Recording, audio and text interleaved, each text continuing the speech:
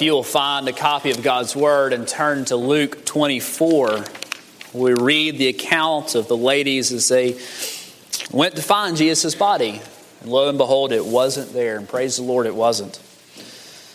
I'll be reading Luke 24, 1 through 12. But let's go to the Lord and ask Him for His help during this season. Father, we thank You for the Word, that it tells us that our Savior is alive. We pray that by the Spirit You would help us this morning to understand. Father, if there are those here who don't know You this morning, that You would give them eyes to see for the first time the good news of Jesus, of our risen Savior. Give us anointing, both the hearer and preacher alike. In the name of Jesus we ask it. Amen. Luke 24, verses 1 through 12. But on the first day of the week, at early dawn, they went to the tomb, taking the spices they had prepared. And they found the stone rolled away from the tomb. But when they went in, they did not find the body of the Lord Jesus. While they were perplexed about this, behold, two men stood by them in dazzling apparel. And as they were frightened and bowed their faces to the ground, the men said to them, "Why do you seek the living among the dead? He is not here. He has risen. Remember how He told you while He was in Galilee that the Son of Man must be delivered into the hands of sinful men and be crucified, and on the third day rise." And they remembered His words. And returning from the tomb, they told all these things to the 11 and to all the rest. Now it was Mary Magdalene and Joanna and Mary the mother of James and the other women with them who told these things to the apostles. But these words seemed to them an idle tale, and they did not believe them. But Peter rose and ran to the tomb. Stooping and looking in, he saw the linen cloths by themselves, and he went home marveling at what had happened.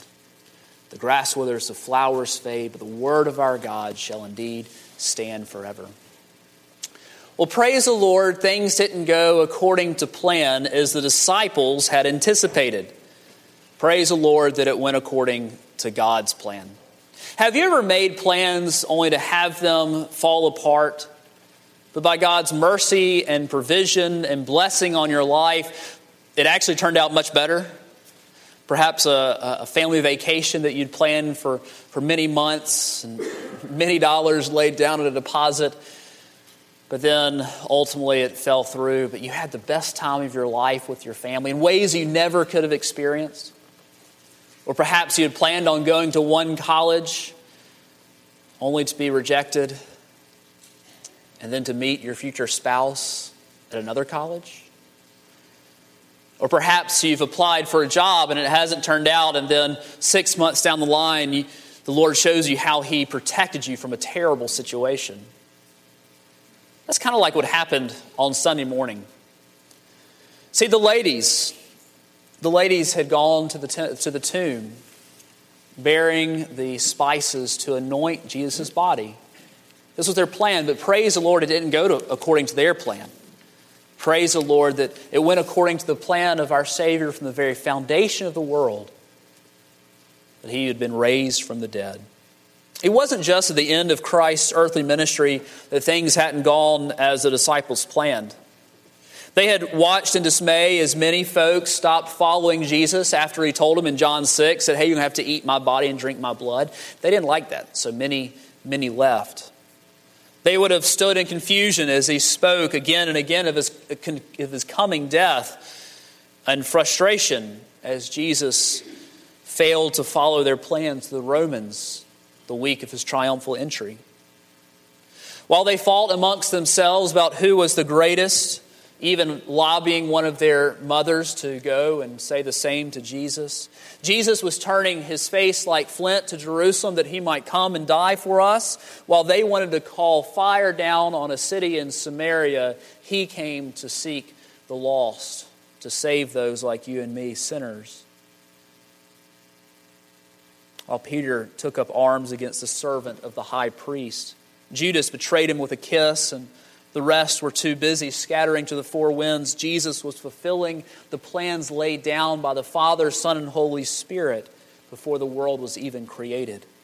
The cross was according to God's plans, but took his disciples by surprise, even though he had told them again and again. This is seen even when his disciples would flee from the foot of the cross, as he was despised and rejected by the political authorities, the religious authorities, and the crowds who cried out, "We have no king but Caesar." All but a few left and betrayed him. Disappointment's tough to deal with, isn't it? And can you imagine the disappointment that the disciples must have felt on Holy Saturday? Here is the one whom they had pinned all their hopes on. Here is the one whom they had pinned all of their joy on, their salvation on. What good was a dead Savior they had longed for? They had longed for the Messiah who would come and make all things right. And yet the week had not ended the way they wanted. The week had ended with the death of their friend, Jesus. Those who had been healed by him, converted by him, loved by him, there was great darkness and confusion. What had happened? All their hopes had been pinned on him. What does this mean about my salvation? Certainly a dead Savior cannot save me. And so we see these three crowds in this text. The first, we are introduced in verse 1, where we see these ladies. We're told later in another text that this is Mary Magdalene, Joanna, Mary, the mother of James, and Salome. She is the wife of Zebedee, the mother of James and John. And there are other ladies too, and they have gone to the tomb. They woke up early. The night before they had gotten together and they had prepared spices. Jesus' anointing and preparation of his body had gone very speedily Friday afternoon after his death on the cross, because at sundown was the Sabbath and it was forbidden to prepare a body on the Sabbath. And so they went the first chance they could at daybreak. As the sun was rising, they went to the tomb to dress the cold and stiff body of the one who had given them light and hope. The one who had driven the demons out of Mary Magdalene. The one who had brought hope to Joanna, the wife of the steward of Herod of Antipas. And the one who had discipled the sons of Salome, James and John. What were they expecting to find that day? They were expecting to find a body. A dead body. Things had not gone according to plan. Things had gotten out of hand. But they had gotten out of bed. And when they arrived, they found the stone rolled away and the body of Jesus gone. But it's interesting because we still find that they were perplexed.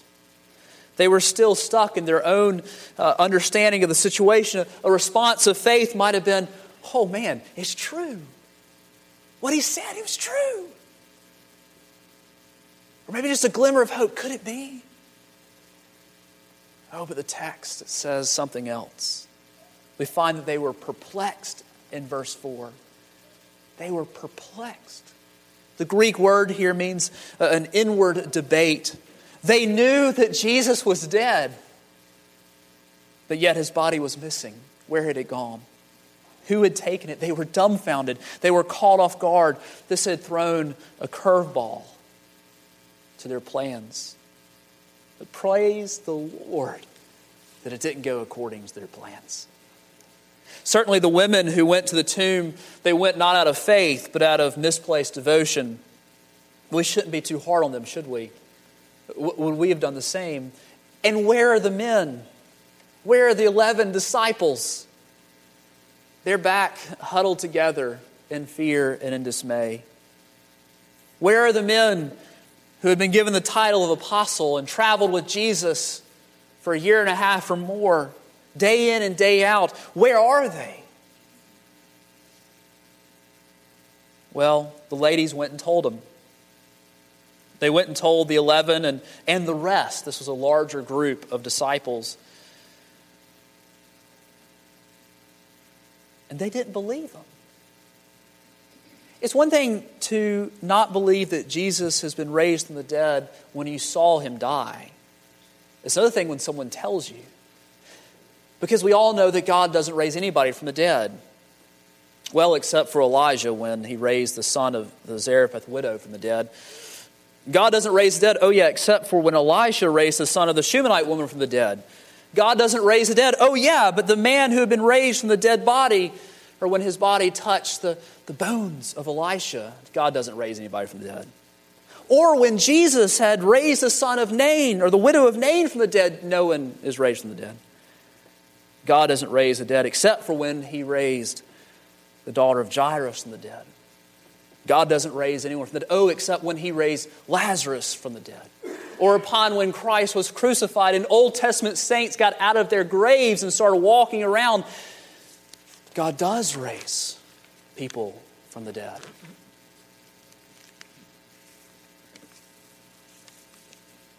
Well, there were two that had a glimmer of hope. We're told one here in verse 12 is Peter. We're told in John that the other is the beloved disciple who is John. But Peter rose and he ran to the tomb. Could it be true? Stooping and looking in, he saw the linen cloths by themselves, and he went home marveling at what had happened. There were two at least out of the 11 who had a glimmer of hope, and they ran to the tomb. Isn't it a good thing that things didn't go according to the ladies' plan or the men's plan, but it went according to God's plan? They were looking for a dead Savior. My friends, our Savior is alive. Why do you look for the living amongst the dead? What about you? Do you know that your Savior is alive? Did you know that we know that our sins can be forgiven because our Savior did not stay in that grave? See, these things went according to God's plan.